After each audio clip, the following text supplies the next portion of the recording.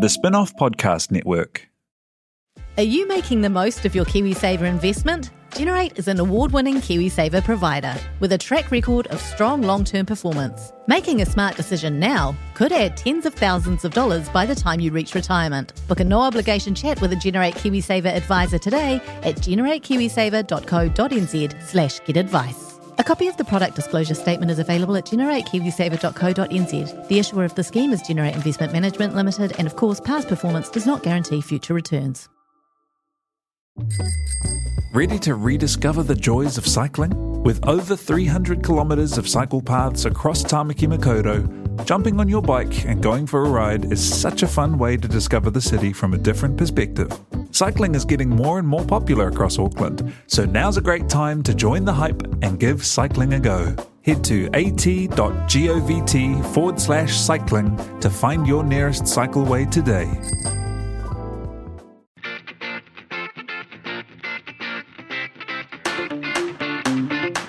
Okay, hi there everyone.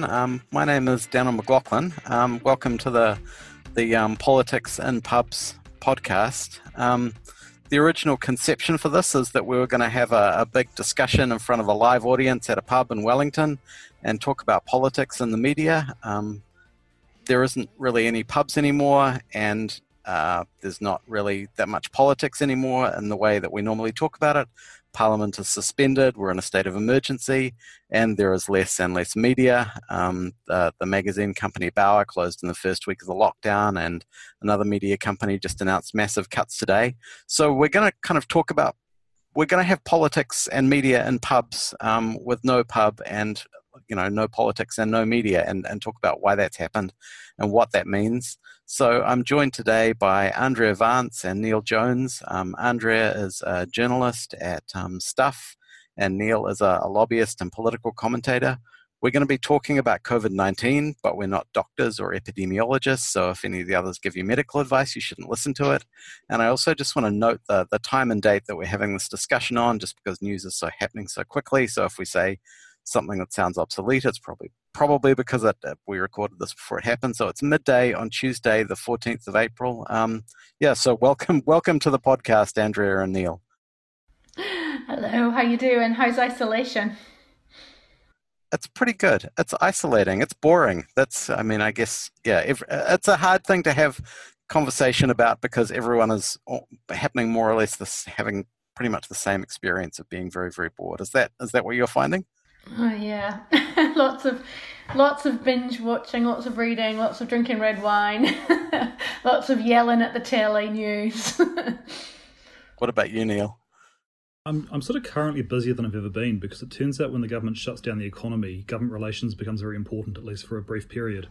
But it's weird. There's it all blurs. There's no distinction between day and night, between work and home. It just becomes this giant blur of kind of sitting at the dining room table working, and then eventually you realise it's 8 o'clock and you should make some dinner because you're hungry. And I really miss the pub. I really, really miss the pub. I know. I'm starting to miss people I didn't even like. Yeah, I know what you mean about that blurring, because we've kind of just had Easter, and we kind of don't, that was sort of a holiday, but not really. We don't really have weekends anymore because every day is more or less the same. I'm having that experience of working from home and homeschooling a child as well, which is very different from the binge watching and drinking wine experience that Andrea has had. To be fair, I am working, I should clarify, I am very, very busy at work, and I am having the same experience as Neil, is that you're like, suddenly it's dark and you're still working. But yeah, I don't know, I was thinking about this morning, because I wonder, obviously we're all really lucky to still have jobs, and God, I count my blessings every day for that. But I wonder what the nation's productivity is like for the people who are still carrying on as normal in their jobs. Because I feel like everyone's working much harder than normal, because there's no water cooler chats, there's no long lunch breaks, Yeah, work kind of starts at 7 a.m. when you get up and check your emails, and stops quite late at the night. And yeah, there's no boundary anymore. So I thought we'd start with an overview and a recap of what's actually happened politically in New Zealand, because I had the experience and it was all a bit of a blur, and I was trying to go into lockdown, and I was kind of concentrating on, what was happening globally. And I felt like I was experiencing the news the the news the way normal people experiencing it, in which it was very peripheral and I didn't really understand anything. So I don't know, I thought maybe Neil, you could start with that, just kind of like quickly talk us through like what's actually happened in the last month. Wow. Well, it's been extraordinary, isn't it? I mean, I think back to sort of February, and I was still doing presentations for clients and in the media doing sort of, commentary slots on what does the political year look like? What are the parties looking like? What are the big issues? And it's amazing how that has become so completely redundant within a period of weeks. We've had, it seems, it was only a few weeks ago we had the Prime Minister, that press conference where she's announced the different levels we were going through. So, level 2, level 3, level 4. And people sort of said, is that really a good use of, a national announcement? Like, did she really have anything to say there? It's just announcing some levels. I think we had no idea how much those levels would impact every single part of our life in the weeks to come. So, we've now had parliaments being suspended. We've had national emergency has been declared. We have, businesses shut down. We have 1 million people on a wage subsidy. They are truly unprecedented times. We've even had Simon Bridges decide to become constructive, which I think is, possibly the most remarkable thing in all this. So it's been, I think, an unprecedented time that none of us would have ever expected either. If you'd said to me, a few years ago, during your lifetime there will be a war, I would have said, yeah, okay, I can't really imagine that, but I can see that maybe happening. I don't think any of us ever expected to be spending a month stuck inside our houses hiding from a pandemic. Yeah, it's funny what you say about Simon Bridges, because we have this special select committee, which is really the oversight into anything that the government is doing. And I haven't watched any of it, and maybe you two have, and you could speak to that. But my impression talking to people is that it actually works better than Question Time, and that the opposition asks difficult and serious questions, and the government listens to them and changes its mind about what it's doing.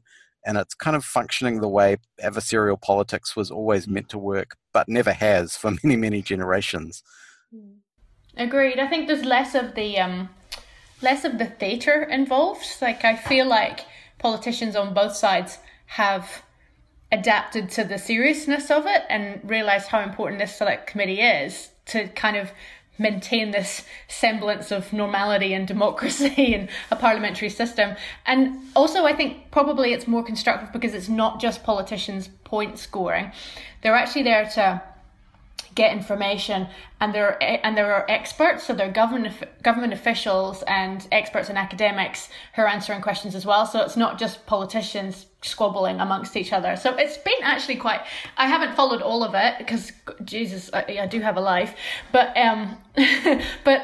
outside, it's much more enjoyable to watch than the petty kind of theatre of Question Time. So yeah, I think it's like it was lauded around the world when they introduced it. People just thought it was a fantastic way to continue with democracy, and I think rightly so. It's been a very useful service. I often think about this line.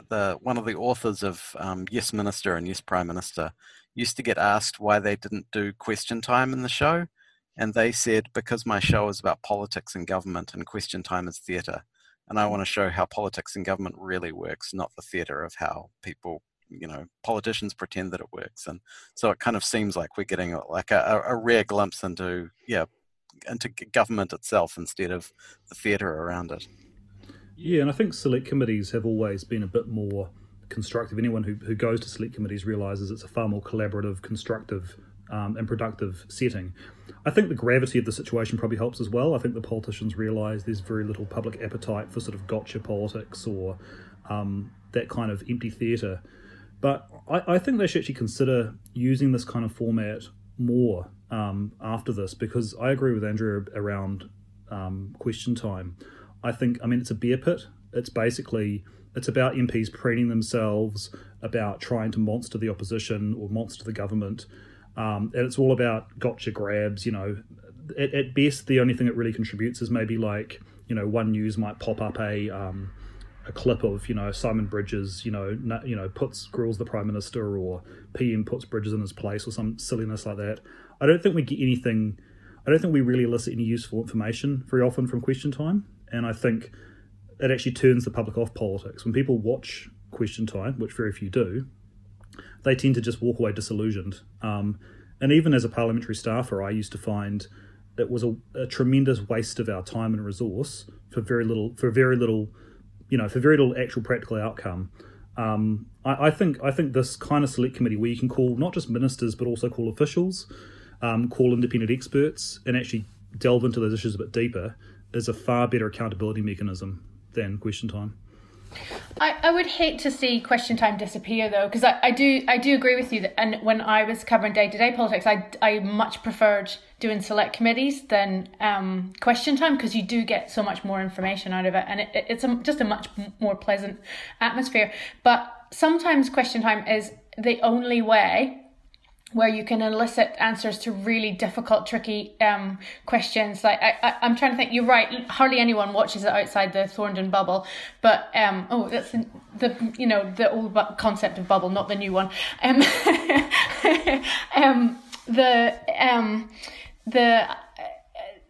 The Claire Curran Gotcha by Melissa Lee. God, it seems like an eternity ago, but that probably wouldn't have happened but for the fact that she was publicly put under pressure and forced to answer a question.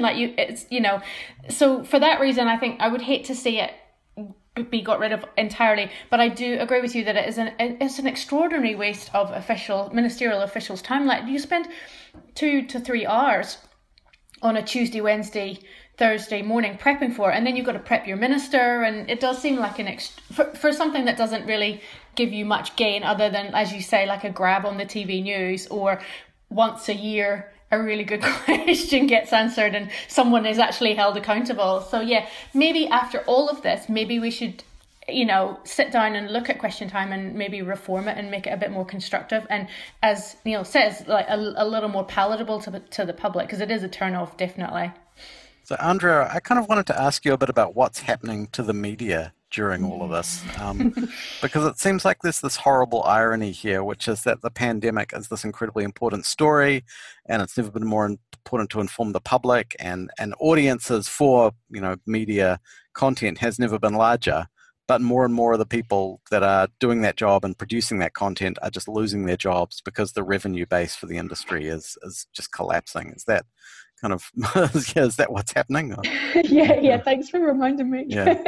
No, you're right. Like it is extraordinary because we are busier than ever, and our traffic has gone through the roof. More and more people are reading and watching, and just the appetite for news is voracious at the moment, and we're all kind of on this hamster wheel of trying to provide more stories and keep up with the information, and it's such an ever-changing environment. Like, all the advice is changing all the time, and it's also 24/7. But at the same time, so I've been a journalist for about 20 years now, and I have never worked in a time where I haven't felt like my job was insecure. It's just the environment that journalists work in now, but at the moment this is all we can talk about. Like, it's constantly on our minds.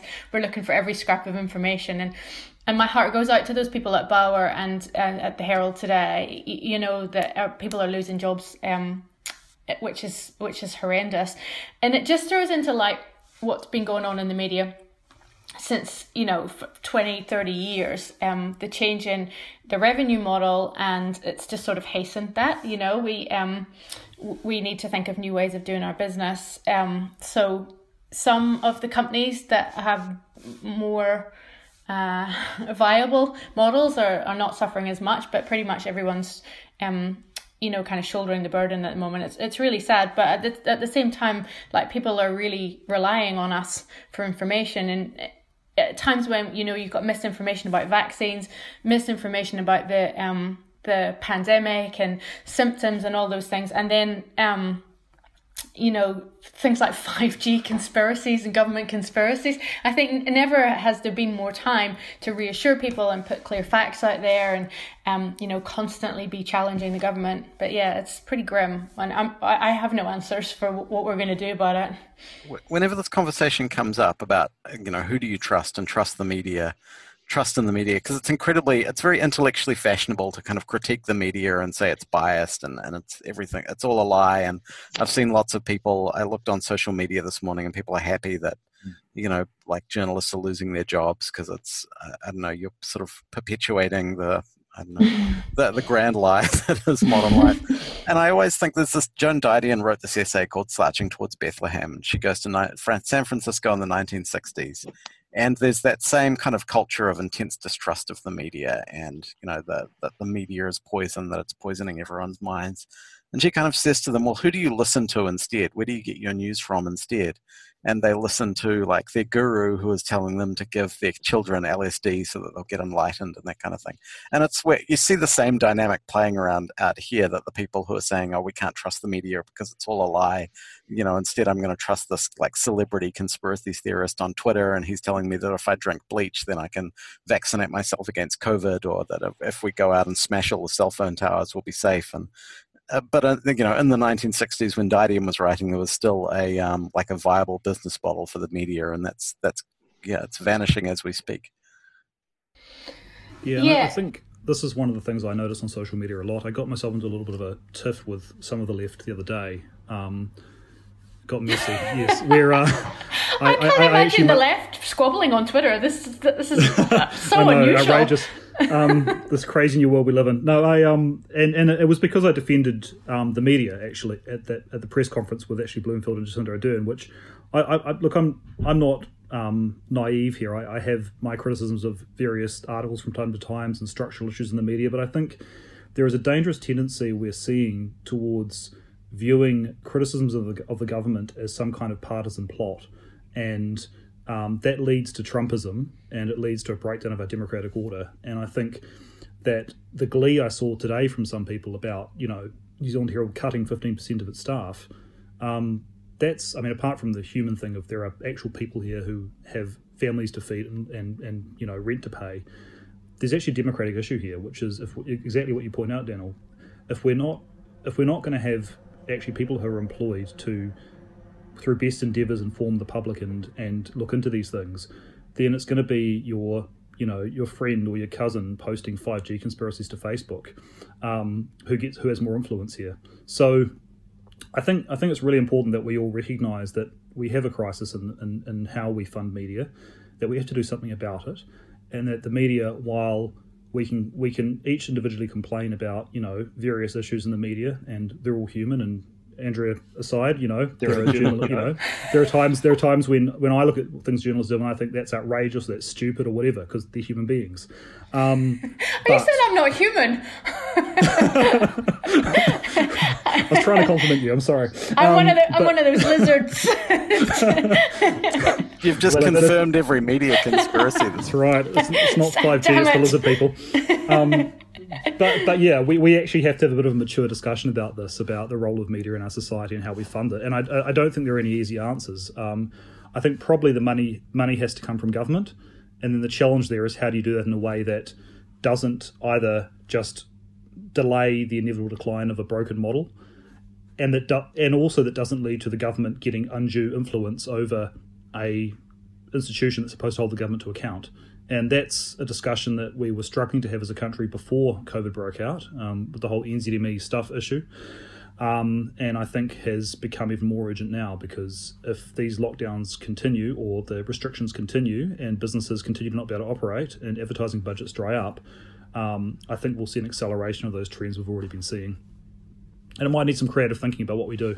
Yeah, I agree. Definitely creative thinking. God, I wish I had the answers. But it's kind of funny that the impetus is for the government to do something or come up with an answer, or all of us collectively, kind of, as well as hastening our demise, it's also hastening, like I say, that impetus for government to tackle it, because the government needs the media, now more than ever, because they need a reliable source of getting information. Like there's only so much you can do with Facebook and other forms of new media, digital media. Like the traditional media is still very important in getting the message and the stressing how important the rules are out there. So yeah, it's from that point of view, then I think yes, it's a disaster for media, but at the same time it could also be our savior as well, providing that government and the media combined can come up with an answer that is sustainable, and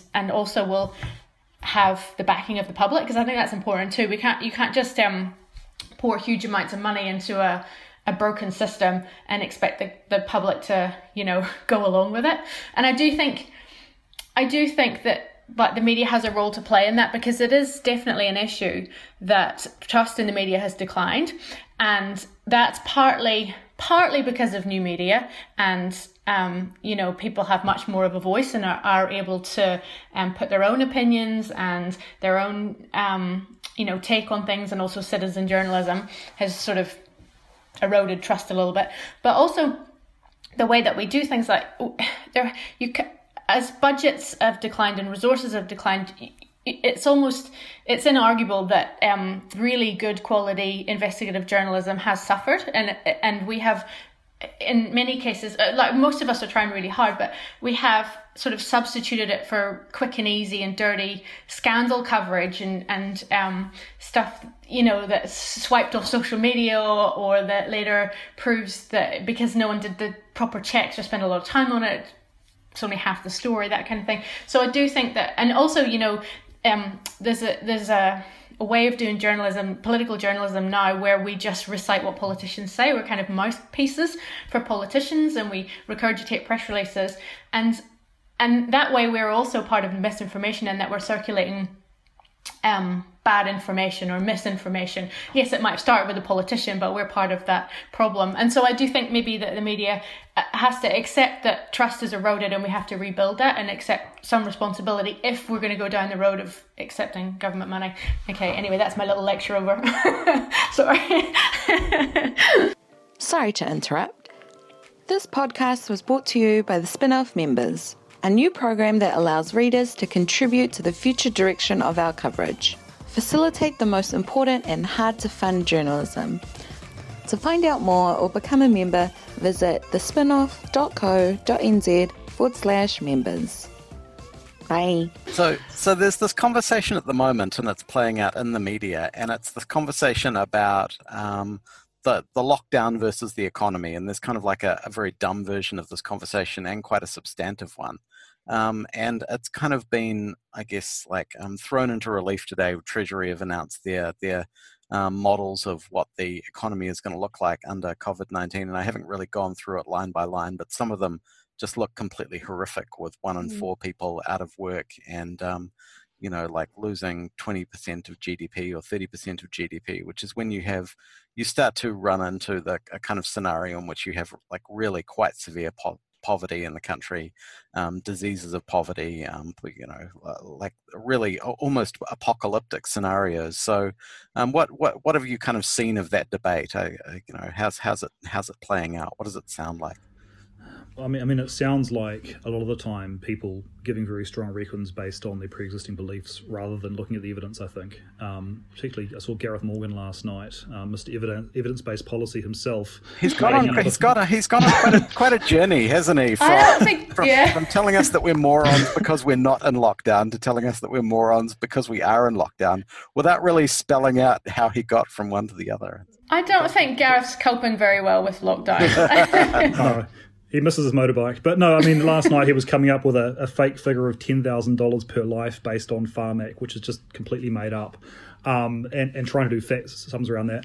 I think today's figures from Treasury show that the best economic course is to go hard and go early. I think often there's a sort of a false narrative put out there that it's the economy versus public health. The worst possible thing, according to Treasury figures today, would be to let the virus get a strong foothold and be in and out of lockdown for months on end.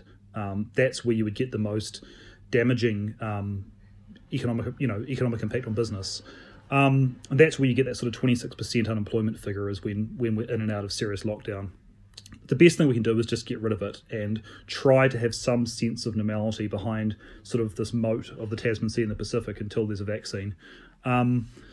I think there's also a simple moral principle here, which I know, doesn't quite fit in the economic discussion, but I think there is something to be said about, knowingly letting tens of thousands of New Zealanders die, which is, would be more than both world wars combined.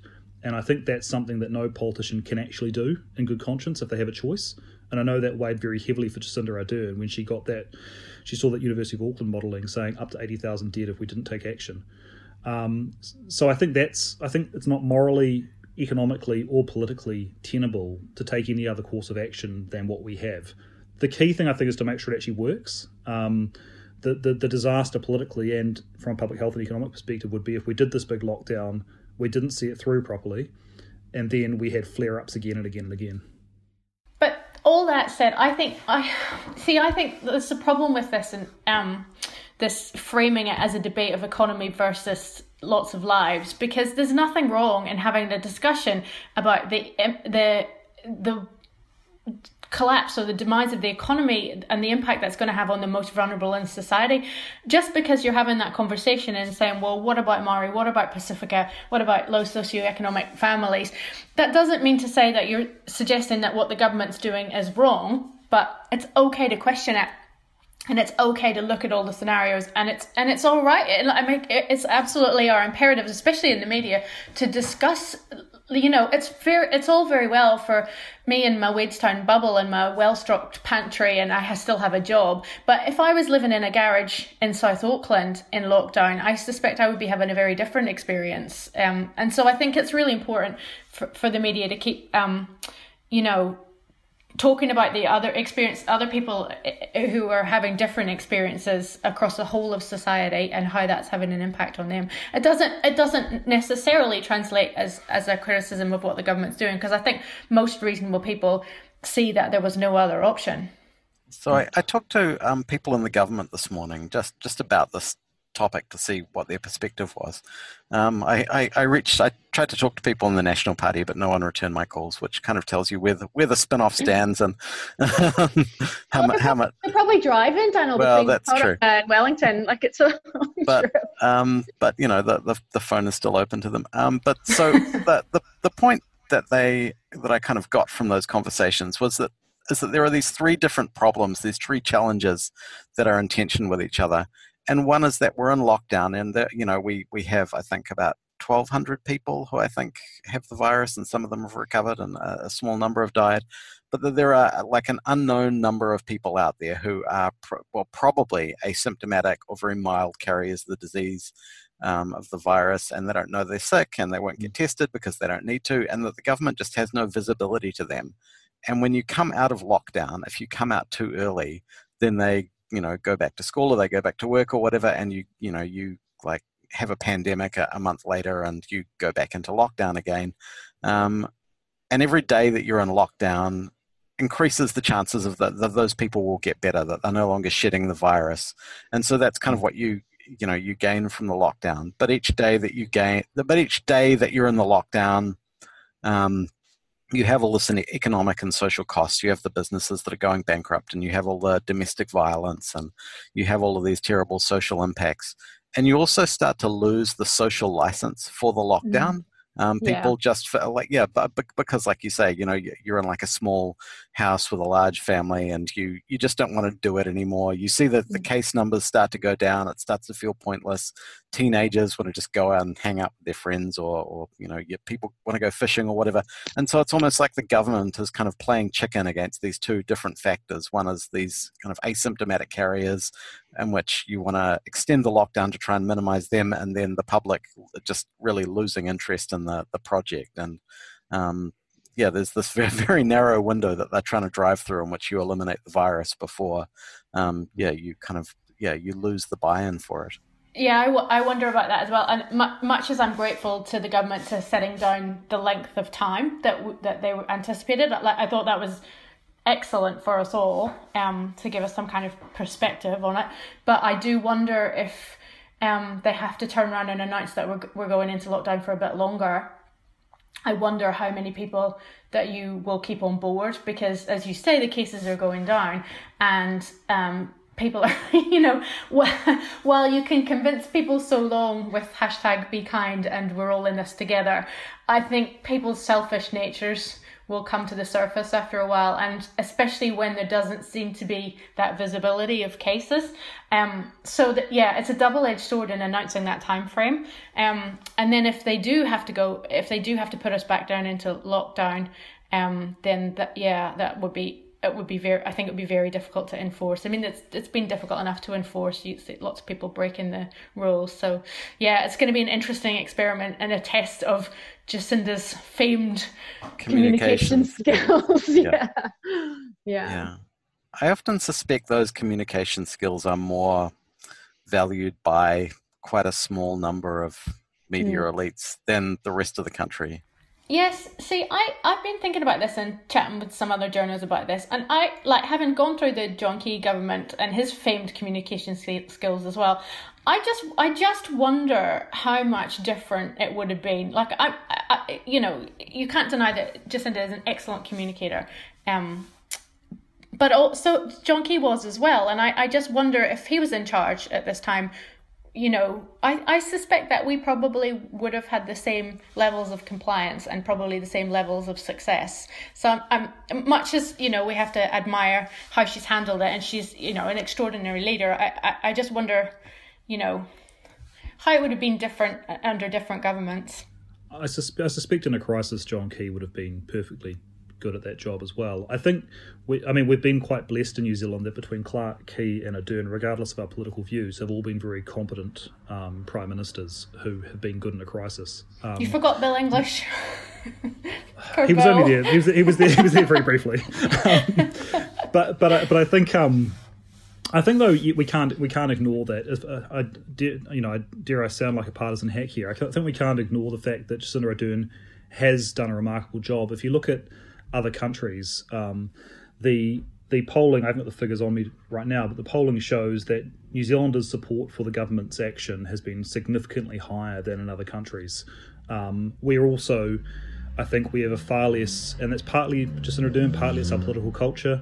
We've had a far less divisive political culture, I think, so that we haven't had that kind of mistrust. I think New Zealanders, whether it's John Key, whether it was Jacinda Ardern, have sort of, by and large, apart from the most rusted-on partisans, been able to say, hey, they're the Prime Minister and I'll trust them and, you know, I'll put my faith in them during this crisis. I think you're not seeing the same thing in the US, for example. Even the UK and Australia are far more divided. So we're lucky in that respect, I think, both because of leadership and because of our political culture. Do you think? I totally agree with that. Definitely leadership and culture, and as you say, like, especially the UK and the US have been extraordinarily divided in recent times. But also, I wonder if it's partly to do with the immense amount of confusion around the rules and the restrictions in Australia, the US and the UK. Like, you know, whatever you think of how the level 1 to 4 was delivered, it was a very effective way of getting people to understand what we have to do, when we have to do it. Whereas, and yes, there have been some confusion around the rules about what is a bubble, who can be in the bubble, and can you fish or not off your lawn. But I wonder if it's partly that New Zealand was very effective in sort of setting out what we all have to do to make this work very early. You know, in the play. I don't know. Anyway, but I mean, I guess that goes back again to communication skills. I mean, what was the PM's press conference to the nation, where she held that national address and later talked us through that 4-level alert system, but a communication device to the public to say, here's what's coming, here's what it means, here's what will trigger it, and here's how we're going to do it together. I agree. I thought the level 1 to 4 was a fantastic idea. I thought it was, you know, it will go down in communications textbooks. You know, it was very effective. I did not think delivering it in an address to the nation was the best way to do it, though, because I know lots of people, it was a Saturday, lots of people felt an awful lot of alarm, and a bit like afterwards, a bit like, oh, was that it? Like, yes, it was a good way to communicate it, but in a national broadcast, like she was the Queen, I'm not sure that was the best use of it. But I mean, that's, you know, that's just petty arguing around the margin. It doesn't really matter what I think, because it worked. So, yeah. You know, oh no, I'm just like, what's the point of me being here? Yeah. So I thought that it also might be interesting to kind of talk through what politics might look like when we come out of lockdown, if we come out of lockdown in 9 days, I think we have left, or if we have another couple of weeks. And I wonder if that is when, like, assuming that it kind of goes well and that we manage to, you know, like we have minimal or zero community transfer, which would be almost like a kind of a unique position in the world. That might not happen, but assuming it does, it sort of feels like we then go back to politics as normal, because we'll be talking about what a reconstruction looks like, and everyone will just say that their sort of pre-existing values and ideology will be the right way to kind of reconstruct the country, and New National will say we need to get business working again, and Labour will want to build lots and lots of houses by the sound of it. So yeah, is that, and I don't know, I wonder if we should just sort of talk through the separate parties, starting with Labour, and try and figure out what the kind of post-lockdown political scenario looks like. I think, assuming we do return to some sort of normality, and it's a big assumption. I mean, we don't know what's going to happen around the world. We are looking at, 1 in 10 American workers applied for unemployment assistance in the last 3 weeks.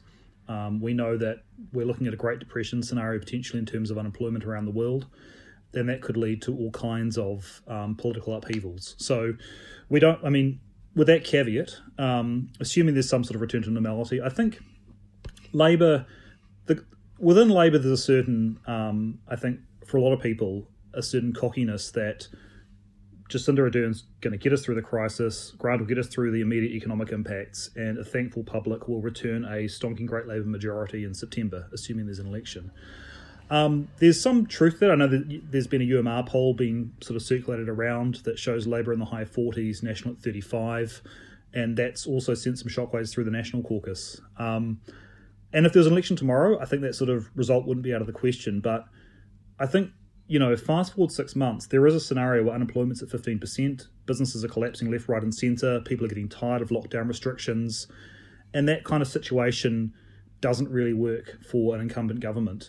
I think where Labour will what they'll try and do is what they've signalled, which is an infrastructure-led recovery, lots of job-rich projects that soak up jobs, and basically try and do that Michael Joseph Savage thing. There's no, Graham Robson's been very explicit that he sees the first Labour government as inspiration for what is coming, and Jacinda Ardern has a photo of Michael Joseph Savage above her desk. So I think that will be Labour's challenge, to make people feel that although there is, the economy is not doing great and there are hard times, the government is actually making an impact in their lives and making their lives better than it would otherwise be. And I think to pick up on that, I think that assuming that they can get through this, and I think, I would argue that Grant Robertson's been pretty faultless in this, like his response has been pretty good up until now. There is the chance for Labour to completely turn around that narrative that has dominated for countless political cycles, that Labour is rubbish at the economy. And so I think it's fair to say that when Grant Robertson first stepped in to the finance role in opposition, people were a little bit sceptical about his skills, but ironically he could be the one to completely decimate that narrative.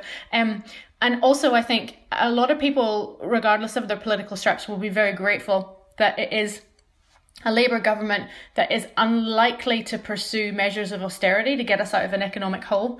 The measures that we went through after the GFC are probably less likely under Labour than they would have been under National. So it's just going to be really interesting to chart how they handle the economy and how the public's perceptions are shaped by that. But equally, I agree with what Neil says. It could be the longer the amount of time that elapses between lockdown ending and the election taking place, the more tricky it is for Labour, because people are just quite rightly going to get pissed off with the way things are. But I do think if Labour can carry it through, I think what's probably going to happen with their support parties is they might become less relevant, and Labour might have more of a chance of coming back with a strengthened, Labour caucus. Yeah, I saw those. Sorry, go. I think that is a really important point you make about the narrative around Labour. There are a couple of things that have really dogged Labour, and I know this very well from my time sitting in focus group land, which is a horrible place. I hope neither of you ever have to go. I'd love a sneak peek. And two of the things that really harm Labour are a sense of economic credibility being just in the toilet, and that's from that goes back to the GFC. It's always, left parties are always seen as less competent on the economy than the right, but after the GFC, the public blamed Labour for the economic collapse. And no matter how much you explained it, they just believed Labour had spent all the money and blown the debt out and could not be trusted with the economy. And working class people genuinely believed that Labour would make their lives worse economically because they would crash the economy and they'd lose their jobs. So if Labour handles this well, I think there's a chance to turn that around, as you say. If they handle it badly, it could go the other way and just reinforce that narrative. The other one's the competence narrative, which has come up very strongly in government, which is Nationals had a very successful run on this, which is saying, look at KiwiBuild, look at light rail, look at other things. They talk a big game, but they just aren't up to the job, and it's time to let the adults back in charge. And I think if they can get through the public health and the economic crises looking competent, that'll help to Labour to undermine that narrative that's played so badly against them. I was looking at the... Sorry, go. Oh, I was just going to say, I think what just that competence thing, I think there is a danger that because Jacinda and Grant have fronted, that's very informal, sorry, the Finance Minister and the Prime Minister have fronted this crisis, it does exacerbate that perception that National have successfully created, as you say, of painting some of the Labour ministers as being not quite up to the job. And I think when you've got things like David Clark's blunder and the Deputy Prime Minister, tweeting pictures of him fishing from his beach house in the middle of a global pandemic, I think there is a real danger that it looks like Labour doesn't have, behind the key ministers, doesn't have that adequate team. So it is one weakness that if I was Nationals, in doing national strategy, I'd probably want to look at that. Yeah, I think that's a perception that's possibly not just unique to National, that there's a kind of a very, very strong core of senior ministers and senior staffers who, my impression is that the entire government is now being run by a very small number of people, and that's going well at the moment, especially because a lot of it does involve sticking the Prime Minister in front of a camera and, having it tell us to be kind. But that is not a sustainable project long term, that at some stage you have to let ministers kind of govern their portfolios again, and that's when things will get extremely difficult, and that's when there will be lots of opportunities for the opposition. The other thing that I kind of wanted to say about those Treasury statistics, looking at them today, is that it reminded me of a lot of the political science that you see in the US about the role that the economy and perceptions of economic competence have. And one of the kind of rules is that for every 1% of GDP, an incumbent government loses about 2% of popularity. And the Treasury statistics have us, I think, dropping 20% of our GDP. So that's like just kind of, like if that happened, then that would be, obviously quite a poor outcome for the government. But also that voters tend to have lots of quite strange and irrational attitudes towards holding governments accountable in a way that Neil just described. And one of the classic studies was shark attacks. If you had shark attacks in beaches and tourist towns in the US, then the incumbent governor would lose that town in the subsequent election, just because not because the voters blamed the governor for the shark attack, but just because it had an economic impact. Businesses closed. People just felt that they weren't being governed well, and so they kind of held the government accountable. So there's like a terrifying glimpse, potential terrifying glimpse into the future for the Labour Party. Oh my God, just pray there's not going to be any shark attacks. Well, yeah, we couldn't cope with that as well. That is the logical next step, isn't it? But this is the moment the sharks have been waiting for, when we're at our most vulnerable. Ashley Bloomfield has to front a press conference. I'd be like, oh, Sharknado, oh my God, that's such a great movie. So, and you kind of mentioned the support parties and their Greens in New Zealand First. It's always kind of hard to tell what's going to happen with either of them, but like how relevant will they seem and during the Reconstruction period, I guess is the relevant question for them. I think the Greens have a really good opportunity, which is that it's really important when we're spending tens of billions of dollars on infrastructure that there's actually a green recovery. I think the risk that we face is we end up doing these projects that short term we need to soak up unemployment, but that lock in emissions for decades to come. And the last thing the Greens want is a situation where we lose a decade to just trying to deal with an economic crisis, because we don't have a decade to lose on climate change. So I think there's actually a really important role for them to play there. Whether that's electorally going to give them any dividends is hard to say. There will always be as well, there'll be a lot of pain and suffering over the next 12 months, and I think, and over the next 6 months, and I think the Greens are always in a position to push harder and faster than Labour might want to. So there is a potential there to appeal to people on Labour's left flank. And I think they'll need to find a way to do that constructively so that they are not eclipsed by Jacinda Ardern, which is their risk as long as Jacinda Ardern is leader of the Labour Party. You're right. It does give the Greens that extra point of difference that I think they could probably capitalise on in the election campaign. But I'm really struggling to I always say that in New Zealand, because New Zealand politics has been so crazy since I arrived here. Like I just never think that you should try and predict the outcome of election, because it's just but I'm really struggling to see where New Zealand First fits into this, because I think it's fair to say that Winston Peters' diplomats have done a very good job in getting Kiwis home. Like that announcement yesterday about India was, a huge achievement for MFAT. But he has, apart from exacerbating the existence of tensions within cabinet, I don't think he's had much to contribute, and neither have the rest of New Zealand First to what's been going on. So I wonder.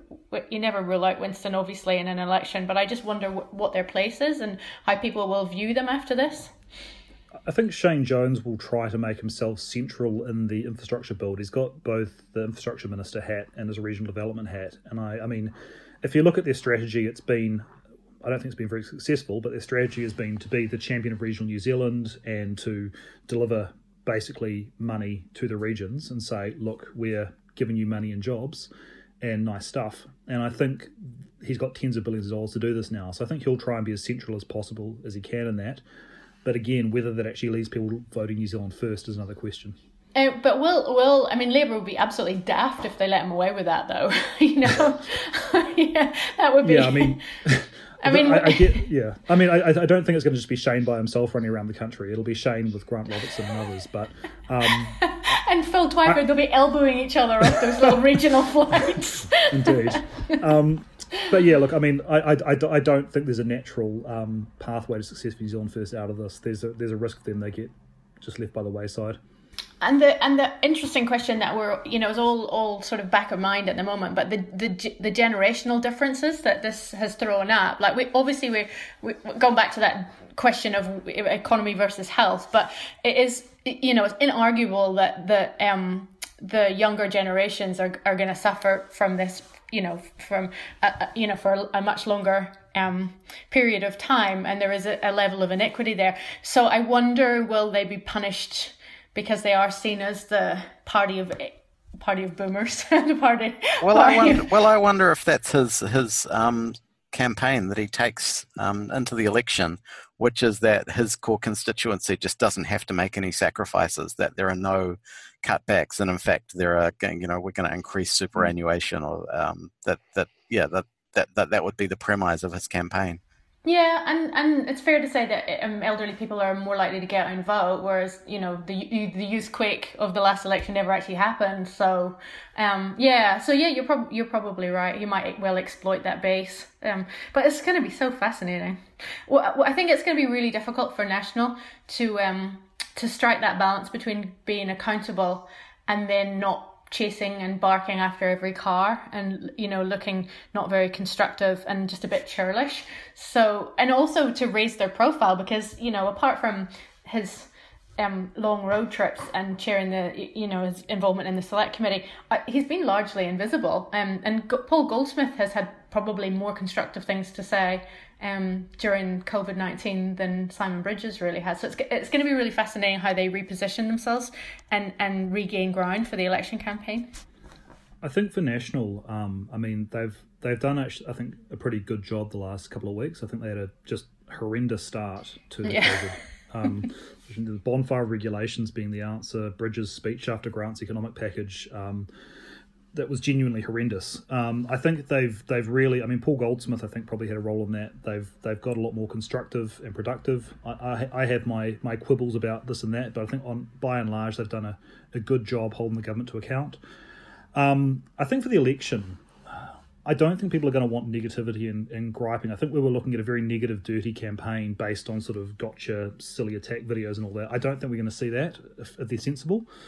If I were running national strategy, I'd go for the Clement Attlee approach, which is, Winston Churchill won World War II, towering figure, lost the following election to Labour. And I think in the question in that election was, sure, Winston's won the war, good on him, but who's best placed to manage the recovery? And so if I were national, I would probably be basing an election campaign on saying, look, Jacinda Ardern did a very good job in the immediate crisis, and credit to her for that. But now the economy's, going down the drain. We have mass unemployment. We have businesses shutting down everywhere. We need, this election is about which party is best placed to manage the economic recovery. And National's done that before after the GFC, and we'll do it again following COVID, and we will get business moving, we'll get people in jobs, and we'll get the economy back on track. And I think that's probably a reasonably compelling message from National in this election campaign. I'm not saying it'll be successful, but if the government does a reasonably good job getting us out of this, I think that's probably the only viable strategy they have to victory. Neither of you have mentioned the ACT Party. I can't believe that. I think for ACT, if their ideology wasn't already dead, I think it's probably dead now. I think the only thing that will work for ACT is if Simon Bridges continues to be leader of the opposition and continues to be unpopular, because I think that is where their current kind of 2% in some polls is coming from, is people who are on the right but can't stomach Bridges as Prime Minister. I think if he pulls out of this well, or he gets replaced by someone more palatable, I think ACT's in serious trouble. If he kind of blunders his way or remains invisible through this, ACT has some kind of potential there to pick up some of his vote. But I don't think anyone's going to be voting. I don't think any significant number of people are going to be voting for a party that believes in slashing the state and leaving people to the market after COVID. It's going to be very difficult for David Seymour to position himself after this. I think what's interesting as well is that since we're supposed to be talking about the media as well, like public perceptions of how we cover the election campaign, I think are going to change. I think there's going to be very little tolerance for that gotcha style politics that Neil mentioned, the sort of arguing over silly campaign videos. I think there is going to be so much uncertainty about people's futures and their livelihoods that they're going to want to know in great detail what the party's policies are and what they're going to do for them. And I think that the media is going to have to meet those expectations and do a really good job of covering the policies and not just the personalities in this election campaign. Well, we can hope. I mean, I probably say that in the run-up to every election. Wishful thinking. But maybe this time, of all the times, we'll finally get the policy-based campaign that every politics nerd has been fantasizing about their entire lives. Yeah, maybe the reality's not so good after all, though. That was so boring. But I suspect the public will actually demand that a bit more than usual. If you look at the US, for example, there's been a lot of commentary about how actually electing serious, competent people to positions of power, in times of affluence, you have the luxury of putting a reality TV star into the presidency. When you've actually got life and death situations, people start realizing that policy and competence matter, and I think that means that people will be less. I think they'll take this election a bit more seriously when they're actually, not just their health, but their livelihoods are on the line. Okay, yeah. Well, I think that maybe seems a good place to leave it. Uncertain times and an uncertain future. So thanks for that cheery vision of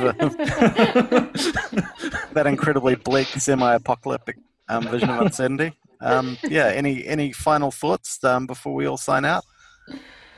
No, I don't think so. Just hoping and praying for level 3. I never thought I'd say that, but God, I'm hanging out for some fried rice.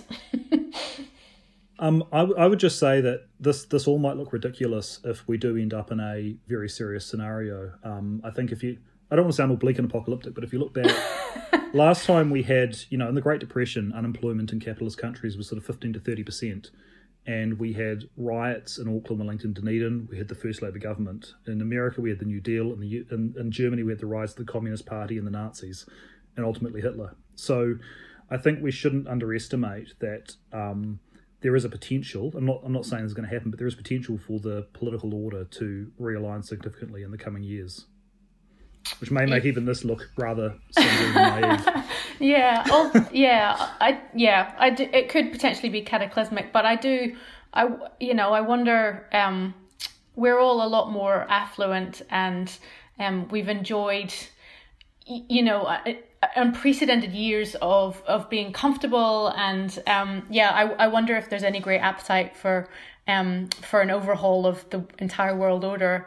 I'm not sure a 4 weeks at home will change that much, but you could be right, but or maybe I'm just wistfully hoping that things will just return to normal, which might be unrealistic. But I do wonder if there'll be an intense nostalgia for normality. I certainly don't think at this stage people are sort of yearning for a complete upheaval. I think people just want to be able to go to the pub again and send their kids to school. But I guess all I'd say is none of us know anything, and we'll see what happens, and hopefully it works out for the best. I know, God. Shall we do another episode when the entire world order is overturned? All right.